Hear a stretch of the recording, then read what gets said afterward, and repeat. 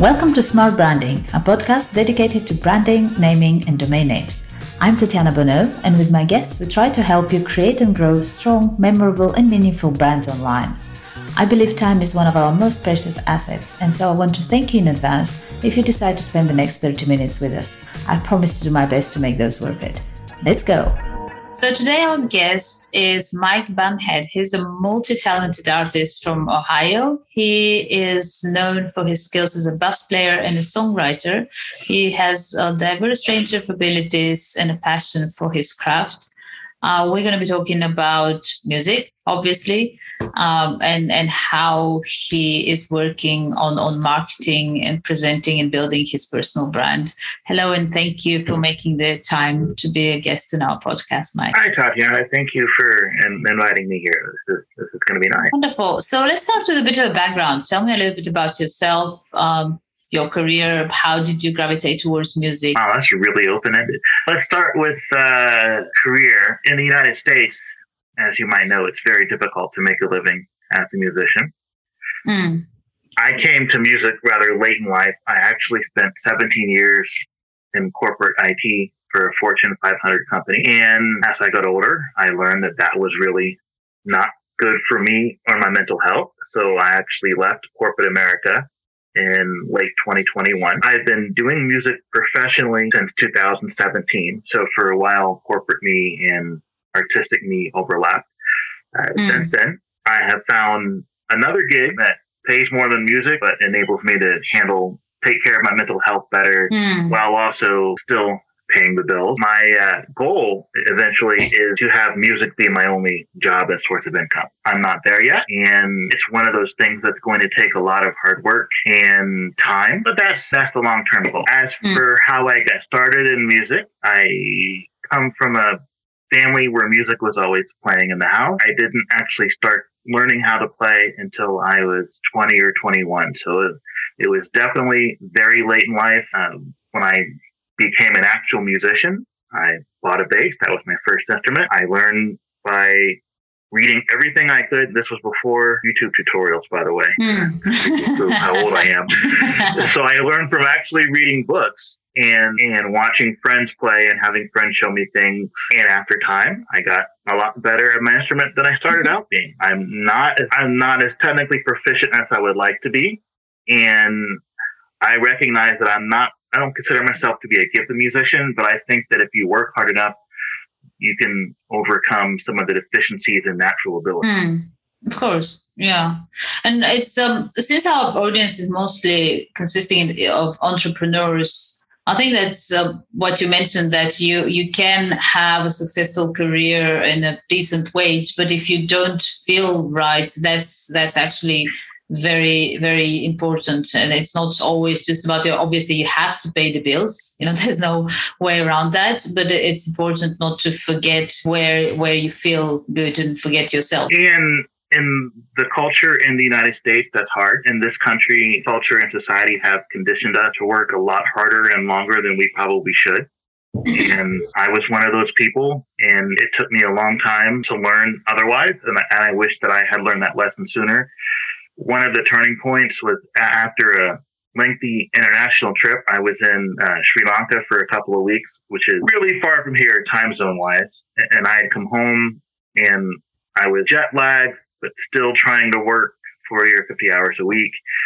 And one day I had a panic attack, and I thought it was a heart attack because it was my first time having a panic attack, and I didn't know the difference, and ended up going to the hospital and getting checked out, and received a diagnosis of depression and lots of anxiety. And it was probably the corporate job and working so hard that pushed me in that direction. I was probably under that stress for years, but there's a point where your body can physically no longer deal with it. And mine had enough and put me in the hospital. So since then, I've been trying to take care of my mental health more because it directly impacts my physical health. So I think I'm in a better position now. But yeah, you have to look, if you can't physically function, whatever you're doing for a living, whether that's a corporate job or being an entrepreneur, it's not going to work for you very long if you can't physically do it. Yeah, it is like it's a good I guess way you described it is it's like you've likely been in that stress for years. It's just like your body trying to scream at you, do something about it. Yeah, that's definitely what it was. So when you're an independent musician, essentially you're a small business owner.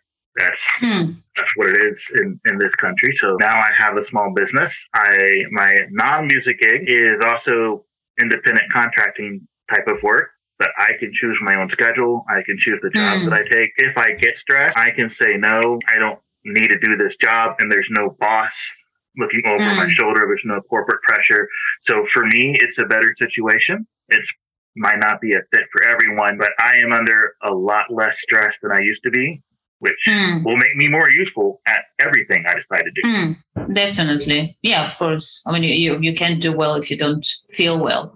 So you just said that yourself, you obviously have the job that's paying the bills. And ideally you would like to completely replace that with the music. But being a musician, that is, and I think nowadays pretty much being anything, you do have, in a way, you have a personal brand. That's just what it is. And you have to behave and present yourself and market yourself as such. How do you find that working out for you? What do you do in that direction? What would you advise people that are just starting out in that space to do or to avoid doing? That's something that's very difficult for me because of the generation I'm in, that's kind of a new concept of having, to me, it's a new concept of having a personal brand. I don't like it. But I recognize from a business standpoint, there's no getting around it. It's necessary. You have to be able to market yourself. I look at it like this. Any kind of business needs customers. When you're an independent musician, that's no different. The lifeline of any business is their customers. Show me a successful business that doesn't advertise, that doesn't run commercials or look for new clientele. Well, as an independent musician, and there are a lot of ways to be an independent musician, but it's the same thing. You have to get your product, which is the music or ultimately yourself and your personality, in front of the right person and invest that person to become a customer. So for me, I have a lot of respect for actors. I could not be one. I don't do fake. So I kind of just have to be me and try to make sure that enough people like that to where I can eventually get them to listen to the music, to listen to the message, to understand what I'm trying to say. But I think at the end of the day, everyone that makes art is looking for a human connection and to reach out and share something with someone. So I'm looking for the kind of music listener that will take the time to appreciate the message, understand it. Obviously, I hope they like the music. And if that's the case, those kind of people at the end of the day are less concerned about investing in the music than in me as a person, as an individual. So I think being authentic and open and real, people will see through it if you're fake. So that's not, I mean, maybe it'll work for a little bit, but I don't think that's a long-term strategy for success. So I try to be me as best as I can and hope that I find listeners that appreciate that. Definitely. And I think that more and more as time goes on, it was easier before to fake things, both for personal brands, so just for people that are creative, which, they have to maintain their personal brand, and for companies as well, for company brands, it was a lot easier to fake and hide things. You could present something as the story and, pay to put it on TV, on the radio, or in some newspapers, and people would buy that. But nowadays, with everybody's walking around with their phone, everybody can check you out everywhere. You can be a creative or, an artist, a musician, an actor, or you can be the CEO of a company. People know where you eat and where you sleep and what you do. You really cannot have that mismatch between who you're saying people you are and who you actually are. That's true. And I think that's even more true for music nowadays if you're an independent artist, because it's very community-based.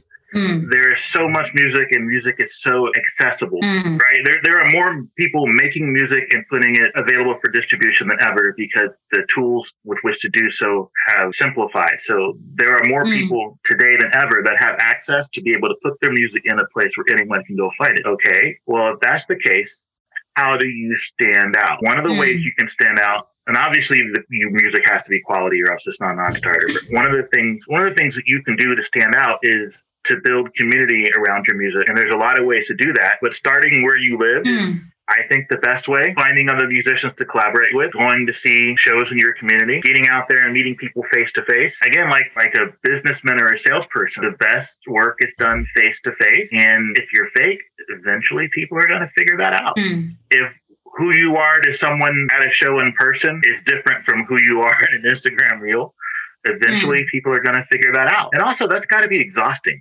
I just can't imagine trying to act differently. I mean, again, it might be my generation, but I can't imagine trying to put on a different appearance for each group of people. Yeah, it does sound tiring.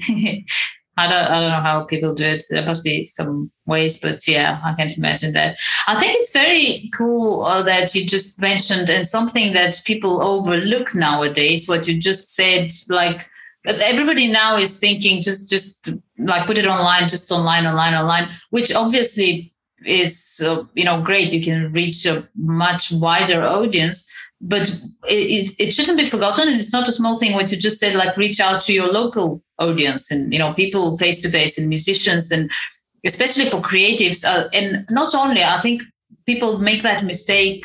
Entrepreneurs make that mistake as well with their products and services, where they immediately try to go online and effectively draw in strangers to even get some feedback. And your immediate circle is like so much easier to approach and reach and get honest, quick feedback for whatever it is you're doing, whether it is music or you have some business idea. It is really something that is not appreciated and is forgotten, but I'm glad you brought it up, because I feel it's a really good tip on how to go about something when you're starting out. And one thing to remember is everybody's got choices, right? So music aside, no matter what kind of business you're doing, you are not the only person that does this. All things being equal, if your client has a personal relationship with one of the two options, they're probably going to spend their money with the option they have the personal relationship with.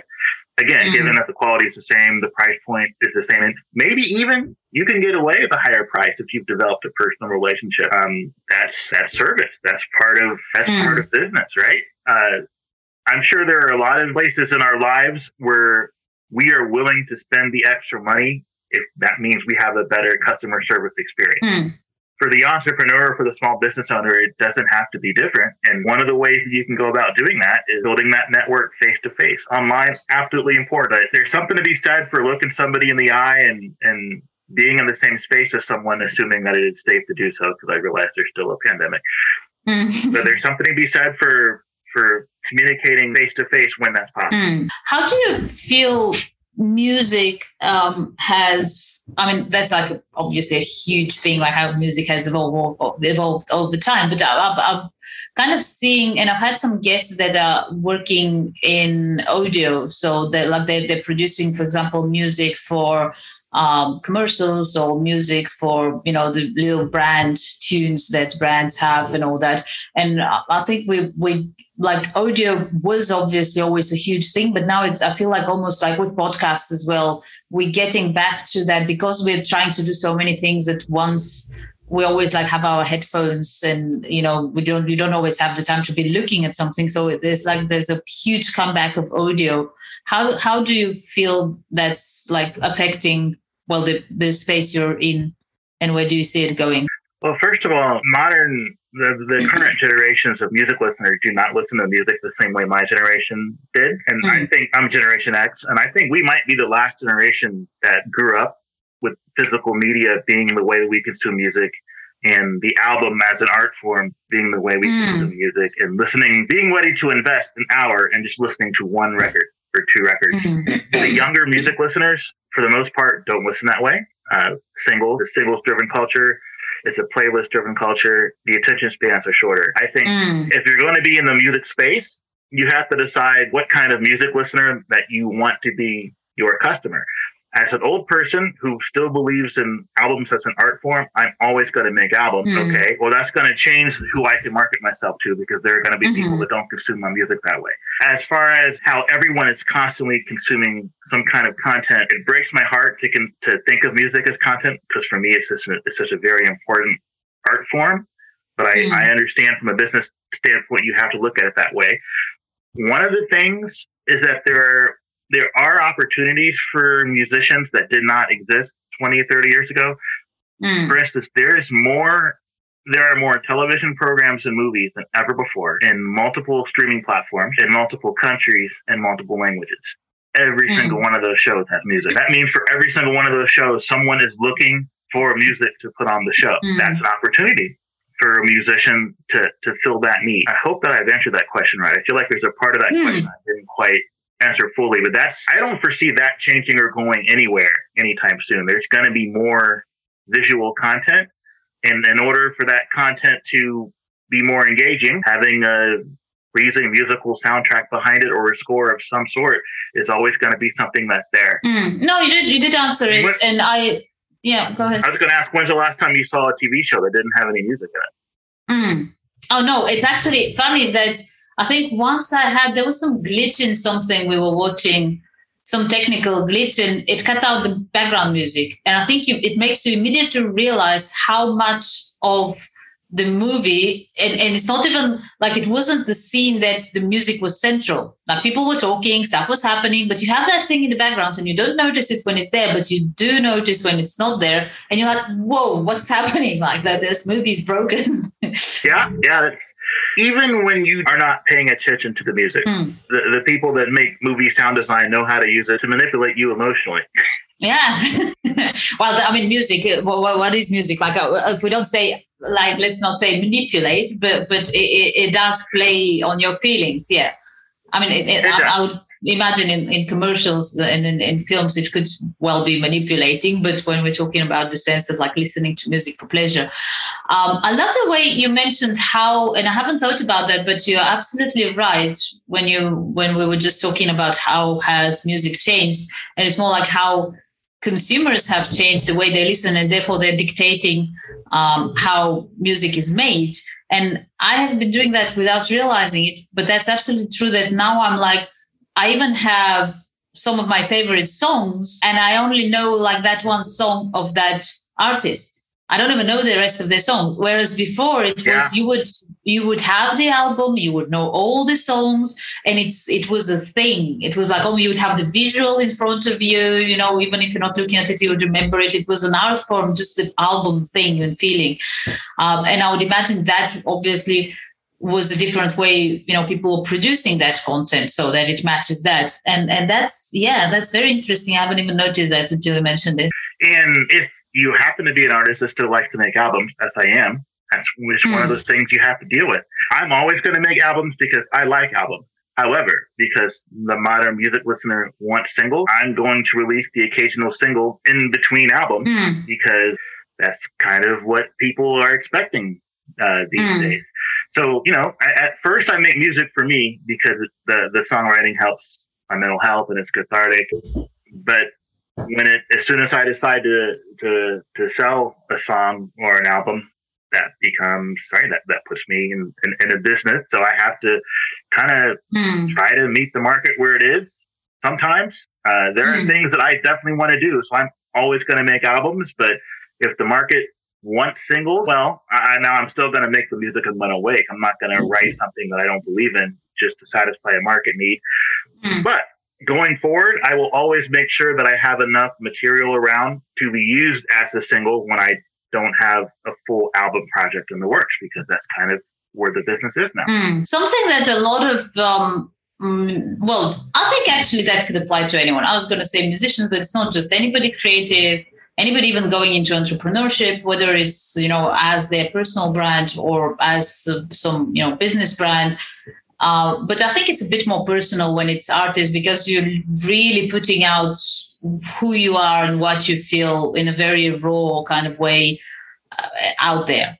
So the criticism, obviously everybody gets criticism for whatever they do. I mean, you walk around the street, there's probably people judging you, but it's different when it's your art and something that you've really put work into. And I think it's something that a lot of people struggle with, and it stops them from even like trying to share and put their work out there. How do you deal with that? What would your advice be to people who are just starting out and at that stage? I would say decide why you want to do music, because the why is going to enable you to answer any kind of fork in the road problem or question that comes. If music is only an outlet for you as a way to express your emotions, it's only fun, there's nothing wrong with that. All right, then maybe you don't need to have to put up with anybody's criticism, right? If music is what you want to do for a living, like if you want people to buy singles or albums or music, you also might not have to put up with criticism, depending on whether or not you found your audience. But there's going to be a certain amount of, criticism doesn't necessarily always have to be negative. When it's your art, it always feels like it is. But you kind of have to know how to step back and understand what is useful and when what is not. But if you're running a business and you have reasonable advice that will help you be a better business person, you should probably investigate that and apply what you can apply. And I don't think music's any different. But I think the first question you have to ask is why. If you're an entrepreneur and music is part of that, then you are going to have to deal with all sorts of criticism. The thing is going to be deciding what to listen to and what to not. I think you don't get better without some kind of constructive criticism. So having people around you that you can go to for an external quality check is useful. And being solid in your purpose as to what you want to achieve and knowing what kind of art you want to make and knowing who you are. Again, I guess that comes back to branding again, doesn't it, when we're talking about business? That will help you going forward to know whose criticism to accept and whose criticism to dismiss. It always hurts. Like you said, art is so personal to us. But the way I look at it is, first of all, if there's something that I don't think is good enough, nobody ever hears it. And it's not going to go on my website and it's not going to go in a CD, right? Like they're not all winners that I write, and I don't have a problem admitting that. But if I don't think it's good enough, you're never going to hear it, Tatiana, and no one else is ever going to hear it. So I'm kind of the first level of quality control. If I have determined that it is good enough to let other people hear, then personally speaking, if someone comes and tells me that it's not, well, then I know they're wrong because I've already decided that this is good enough. If it wasn't, you wouldn't have heard it. Then it becomes a subjective thing because obviously music is very subjective. I feel like I'm getting lost in the weeds with that answer because there's a whole lot to say here.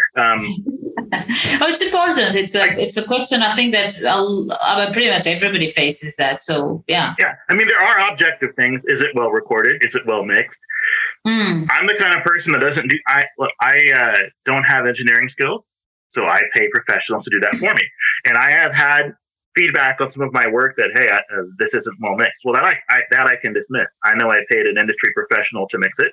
I know it is mixed professionally. If someone tells me that it's not well mixed and I know that a pro did it, you don't like the mix. It doesn't mean that it's not good. It means you don't like it. But there are so many musicians that do all that at home. And sometimes the people that do music criticism really can't tell the difference because either they're not musicians or they're not part of the business. So they just say, this I like, this I don't, and they'll comment on things that they don't know anything about. So that's one of those things where knowing who you are, what you've done, and what kind of product you have is important because it helps you to determine whether to even take criticism like that to heart.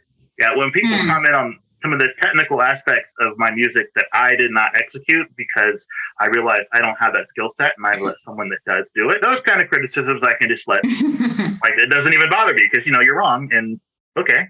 Then you move on to the next thing. You look for something that you can actually use to improve, right? Yeah. And I think if we were to summarize that, basically the first and very important thing, and I think it applies to just about anything, is know your why you're doing this. And that will always help to lead you towards, any choice that then you come across having to make, whether it's about your business or your art. I think that's a very important one. And then, they execute professionally because as with music, you have, I think I watched a masterclass with Helen Mirren, I think. Yeah. And she was saying that she's not the only one to say it, but I remember her saying it, that effectively, like in everything, in her case, it was about acting, but it can apply to music. It can apply to painting, to just about anything.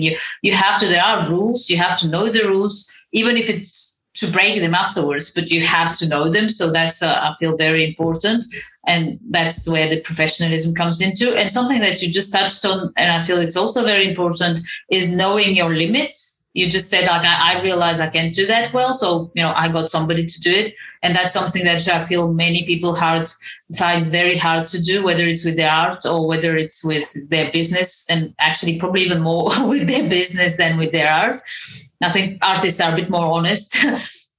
But yeah, in business, you're like, no, I can do everything. I'm just like going to do it all myself. And it's like, no, you're not good at everything. You're just like, there's that control freak that lives in every one of us. Yeah. Nobody can do it better than me. But sometimes someone can. Yeah. And if you can afford, because sometimes you can't afford to hire a task out. And so that I get. But if you can afford to hire a task out, and you can get help that is better at it than you, do it. Even if they're not better at it than you, just to enable you to focus on a different part of the business, do it. Absolutely. Yeah, that's a great takeaway. Cool. And last question, what are you looking forward to this year? What's new and exciting for you?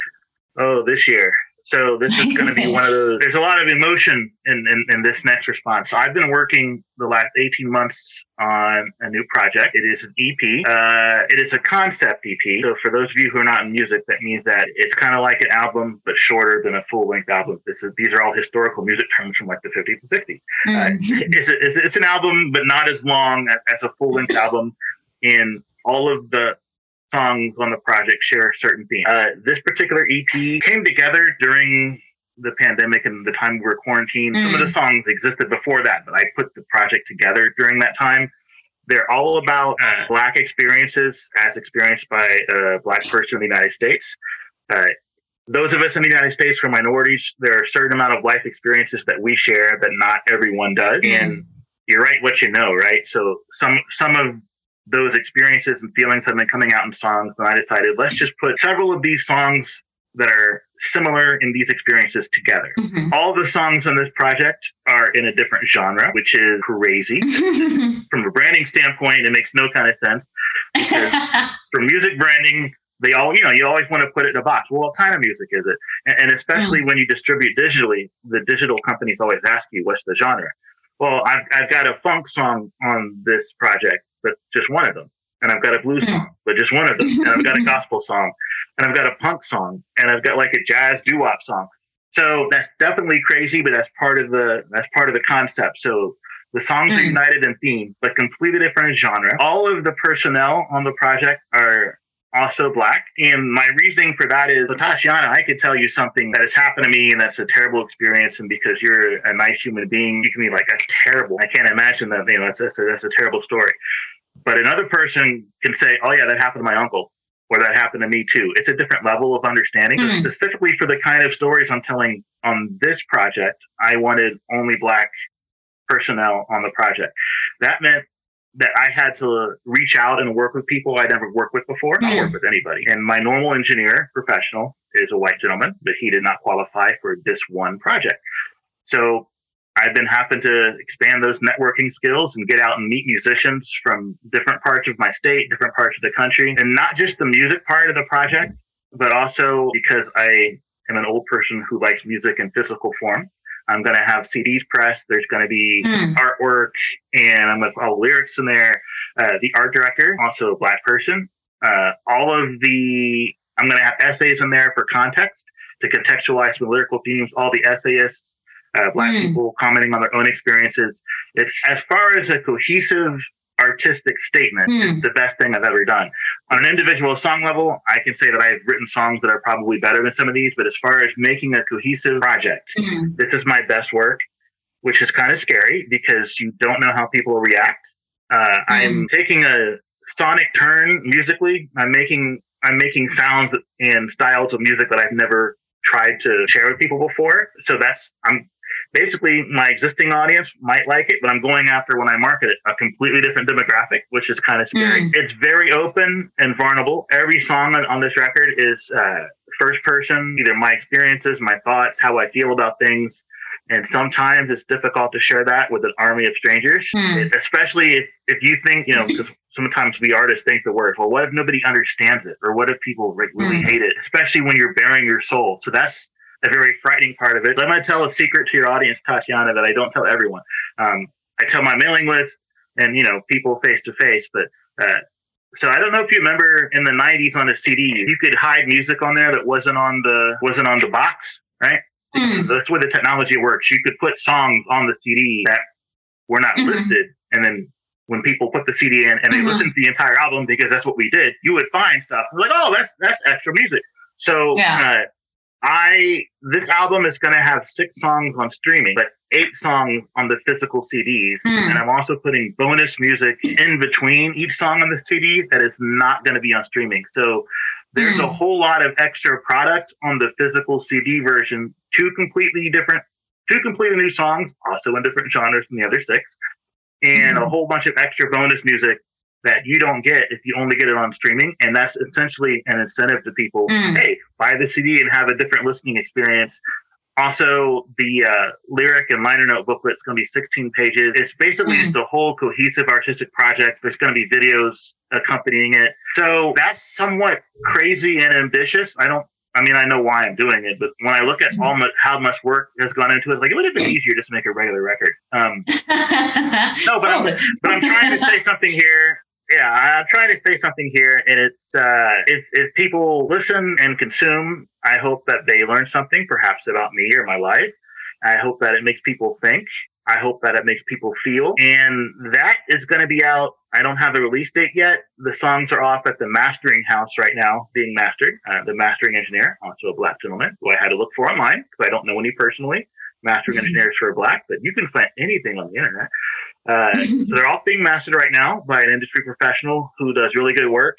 And so I have to put a marketing plan together for the album, and then I have to do a release and a rollout. And there's a lot of work coming my way the next few months is what I'm saying. But I really believe in the project, and I'm kind of looking, like, if people approach it with an open mind, especially if they've listened to my other music, I think they're going to be surprised at me attempting to do things I've never done musically, but not just for a joke. Like, I'm honestly trying to respect the art form of these genres I'm using. For instance, I had never written a blues song before this project, but I put a blues song on this project, but I wanted to be respectful. So I made sure that I followed, the blues conventions, and I made it sound like a blues song. The gospel song on this project. So gospel songs are based in Christianity, right? And they come from the church services from 100 years ago. So I based the gospel song on some scriptures from the Bible and made the lyrics reminiscent of, it's not supposed to be preachy, but I'm trying to respect the genre. So I made the gospel song sound like a gospel song. So that's,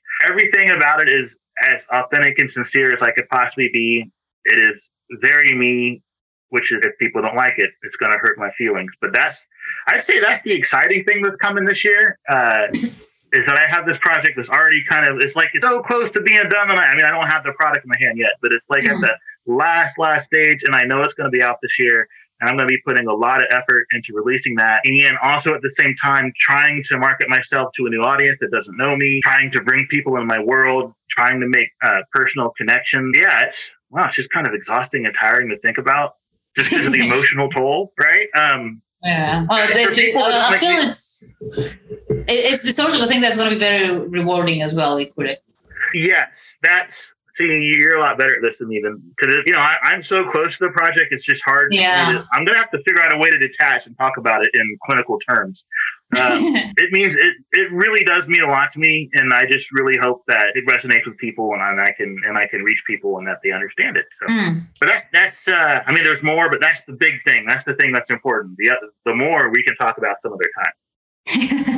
Yeah, I'm sure. I do have those guests every now and then that I'm like, okay, we need to have another show because, we're running out of time, but I feel there's a lot more to say. Well, let's make that once it's out. Actually, that'll be a very cool time to catch up and see how it's going. I can't, do you still have a CD player, Tatiana? Do you still have a CD player? Do I have a CD? Probably somewhere in the house. I'm gonna have to look. Because if you still have a CD player, I'll send you one, and then you can get the experience. That'll be cool. I love that. Cool. All right. Well, let's end on that note. Thank you for joining us. And I'm sure there's a lot of stuff that we covered that will be useful for both our artistic and entrepreneurial audience. Thank you.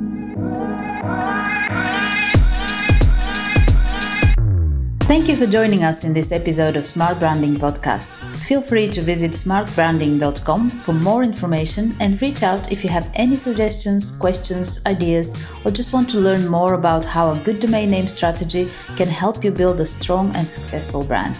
See you next time.